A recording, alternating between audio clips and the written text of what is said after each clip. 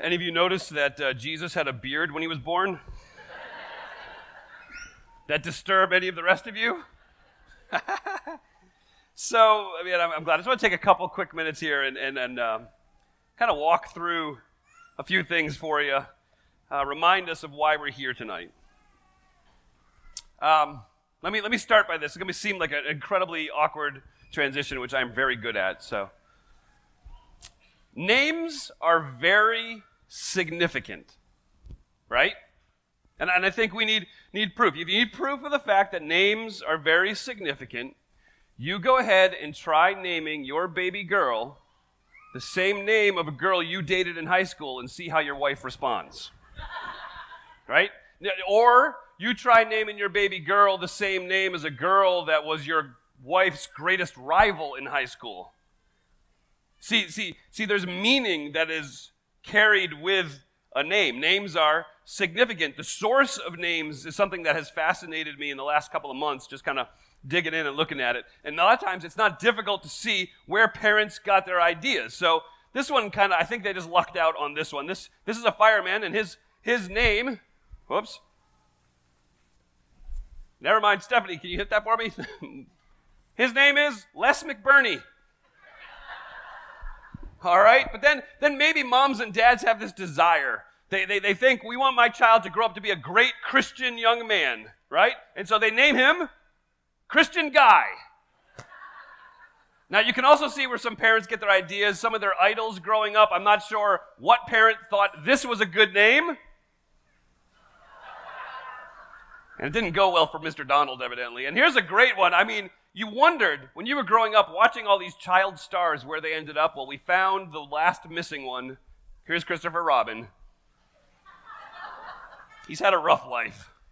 Very rough life. So the meanings of names and the source of names is interesting. So the source of our names, for many of us, if you go back through antiquity, what you find is a lot of our last names mean something. They came as a result of what our families did, right? So for me, I'm a tailor. So somebody in my heritage at some point mended some clothing.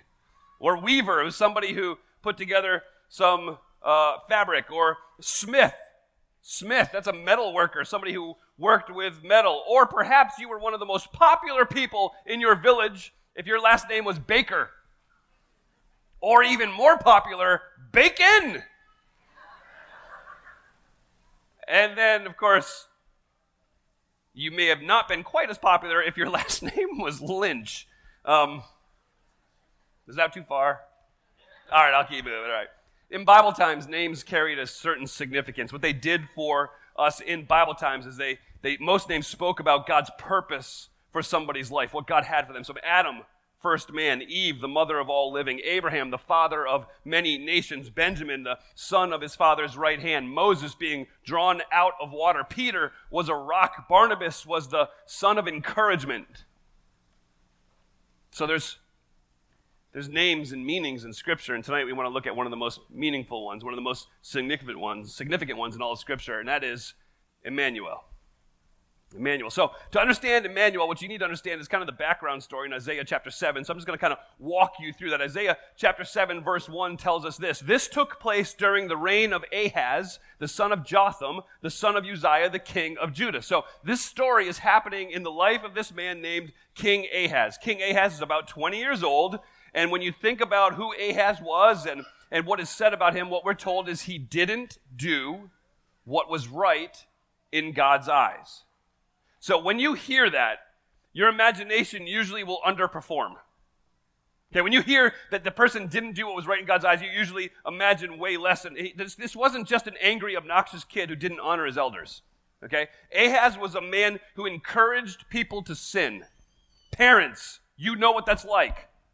So little Johnny grabs a marker and starts etching on the wall. Okay, that's one thing. It's a whole nother deal when he grabs little Susie and says, "Here's a marker, join me." And their artistic impressions cover the entire wall. So he's encouraging little Susie to take part in his bad behavior. Ahaz was somebody who tore pieces of the temple apart. He was somebody who put altars into the temple and offered false sacrifices on it. Ahaz was a man who sacrificed his own son in the fire to a pagan god. When it says that Ahaz was not someone who followed after God and didn't do what was right in God's eyes, they mean it. Now, Ahaz is facing a problem. They're under attack. So there's this Assyrian Empire is now being born in the east of the area, and they're rising up. This is the world's first superpower.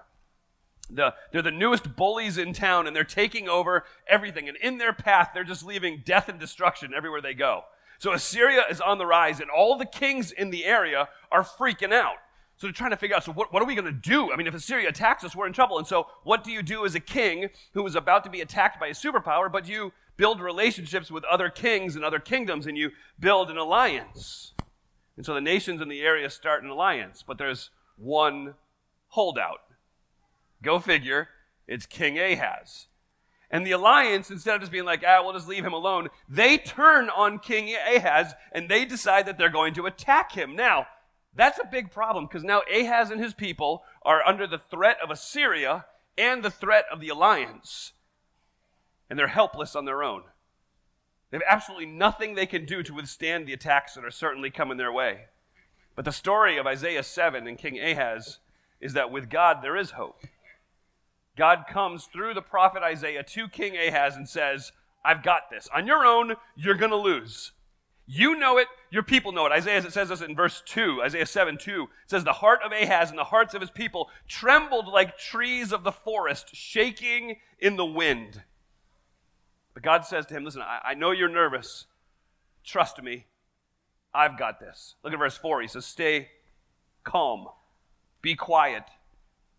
Don't be afraid. Don't be cowardly. Verse 7. This is what the Lord God says. It will not happen. It will not occur. But it doesn't seem like Ahaz believes him. So God says, Ahaz, I know you don't believe me. So why don't you go ahead and ask for a confirmation? Look at verses 10 and 11 of chapter 7. This is what God says to Ahaz. The Lord spoke again to Ahaz. Ask the Lord your God for a sign of confirmation. Make it as difficult as you want, as high as the heaven, or as deep as the place of the dead. Ahaz, you ask me for any sign. I will give you any sign you want. From heaven to hell, you cannot possibly ask too much. So, put yourself in Ahaz's position. If God told you to ask him for a sign and you could ask him for anything, what would you ask for? Hair? Perhaps? Money? A restored relationship with somebody? Good health? God, if you've got this, then go ahead and do this for me. Now, I don't know what this is for you, and I don't know what you would ask for to fill that gap. But I'm certain you wouldn't follow Ahaz's example. Verse 12, the king refused. No, he said, I will not test the Lord like that. Now, what you need to understand is that Ahaz is a terrible man, a horrible human being, who has violently offended God a number of times. And now when God comes to him and says, ask me a sign, he gains this sudden piety. Ahaz's response to God is a response of religion, not a response of faith. Let me explain that. Religion is the appearance of having a relationship with God. Faith is the substance of your relationship with God.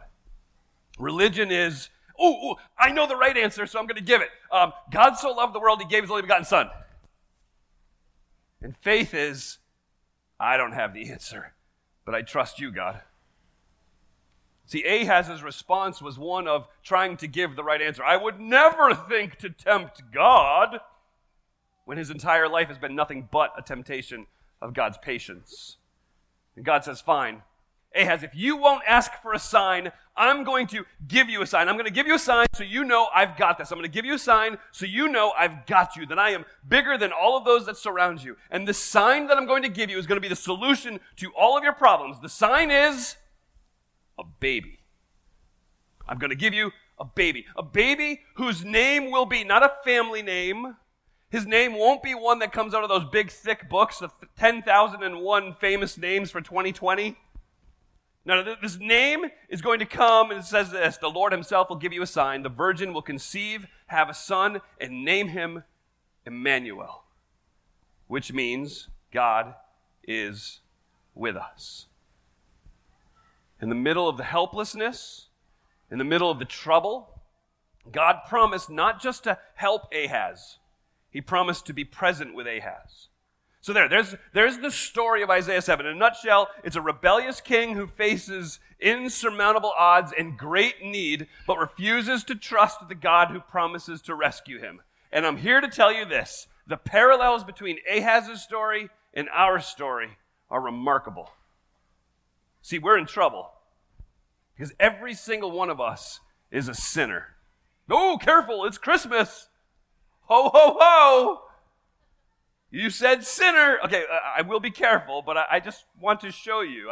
I mean, obviously the Bible says it. We're all sinners. We've all come short of the glory of God, but it also demonstrates it. So the level of morality that God leaves for people is commonplace. We understand where it comes from. It's the Ten Commandments, right?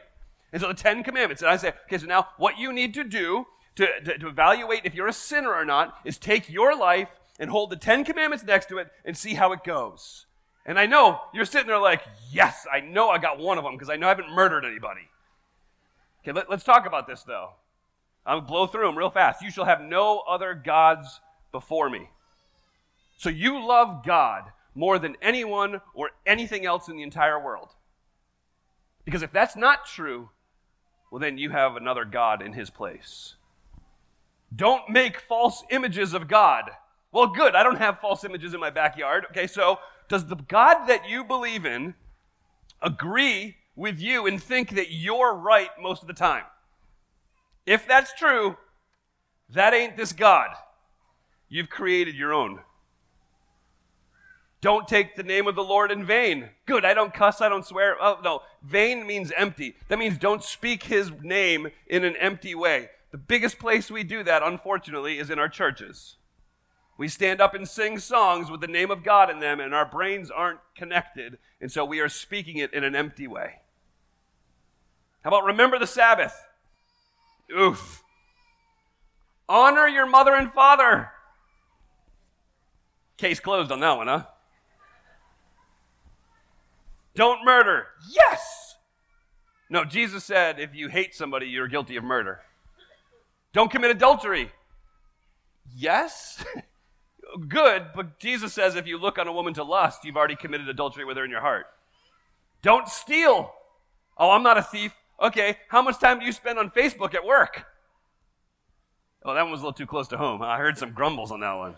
Sorry. I meant Instagram. That way all your Facebook people are okay. Don't bear false witness. Have you ever lied about somebody to elevate yourself? Don't covet. It's Christmas. That's all we do at Christmas. So how'd that go for you? Out of 10? See, what God has told us is that we're all sinners. We are in trouble. We are helpless to do anything about our sin ourselves. And like Ahaz, unfortunately, we continue to come up with our own solutions. We try to fix our own broken lives. We try to improve ourselves. But what those solutions do is actually create a bigger mess. Because what we're doing is putting hope in ourselves. We try to pile good deeds as high as possible. But God has told us that our good deeds disgust him because we're ignoring his solution. We're ignoring his provision of hope. So by offering our good deeds, we're telling God we know better. And we're missing out on real hope. Real hope is found in God and in the sign that he has given to each and every one of us. That sign that he has given us is the sign that he declared through the mouths of the angels to the shepherds in that field that night. This will be a sign for you. You will find a baby wrapped tightly in clothes, lying in a manger. And it would be just like us to doubt God's love and care for us. But God said, no, I'm going to show you my love and care for you. This is love, 1 John 4:10. God loved us and sent his son. And that's the very picture of hope. So let's not respond to God's hope, the gift that he has given to us, with religious exclamations or activity this Christmas, because it is everywhere around us. And let me give you a couple of quick examples of the religious exclamations that are not faith, they're just religion.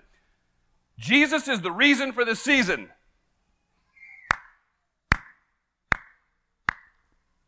Great. Is he? Keep Christ in Christmas. Absolutely. But where is he the rest of the year for you?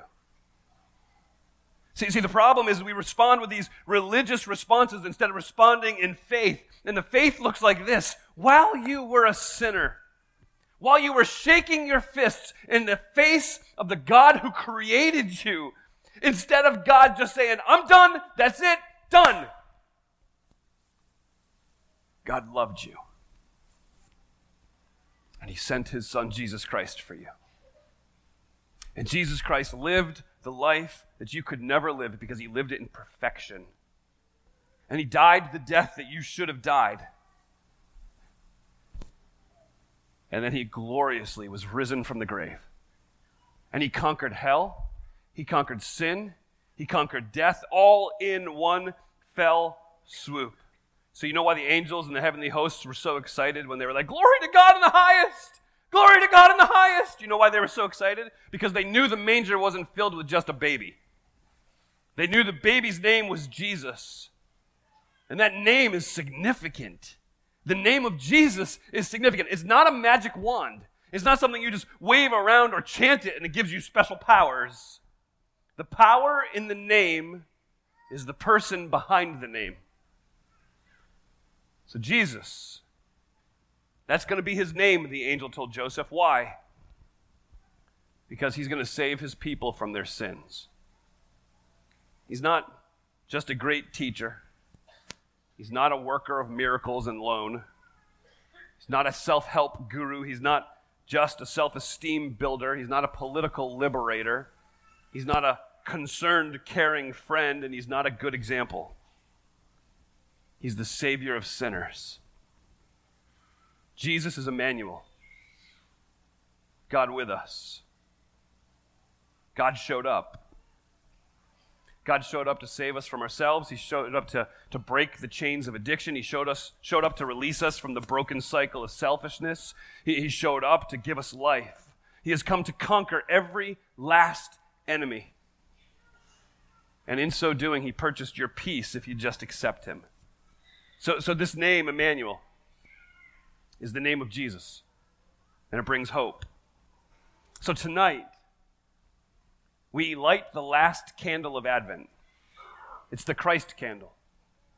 And it celebrates that the wonderful counselor, the mighty God, the Prince of Peace, the everlasting Father, Emmanuel, has come for us. And he's offered us victory. And his name is Jesus. And that's why it's a Merry Christmas. Father God, I thank you for your love for us. I thank you for your gift of your Son, Jesus Christ. I thank you that in Christ we actually have hope. Lord, I pray that in these moments as we close our time together, that we reflect on what it is that Jesus has done for us, that we would simply remember that he came for us, that he came to rescue us from sin, to redeem us, to reconcile us to God. God, I pray that we would remember that Jesus Christ laid down his life on that cross in our place, pushing us out of the way so that the wrath of God would be on his shoulders and not on ours. Lord, I'm going to say thank you for Jesus, but that sounds way too cheap. Thank you for Jesus. Thank you for the hope of Emmanuel, that in the darkest of darks, you showed up. You brought the light into the world, and you've given with that hope, peace, and life. We thank you for Jesus.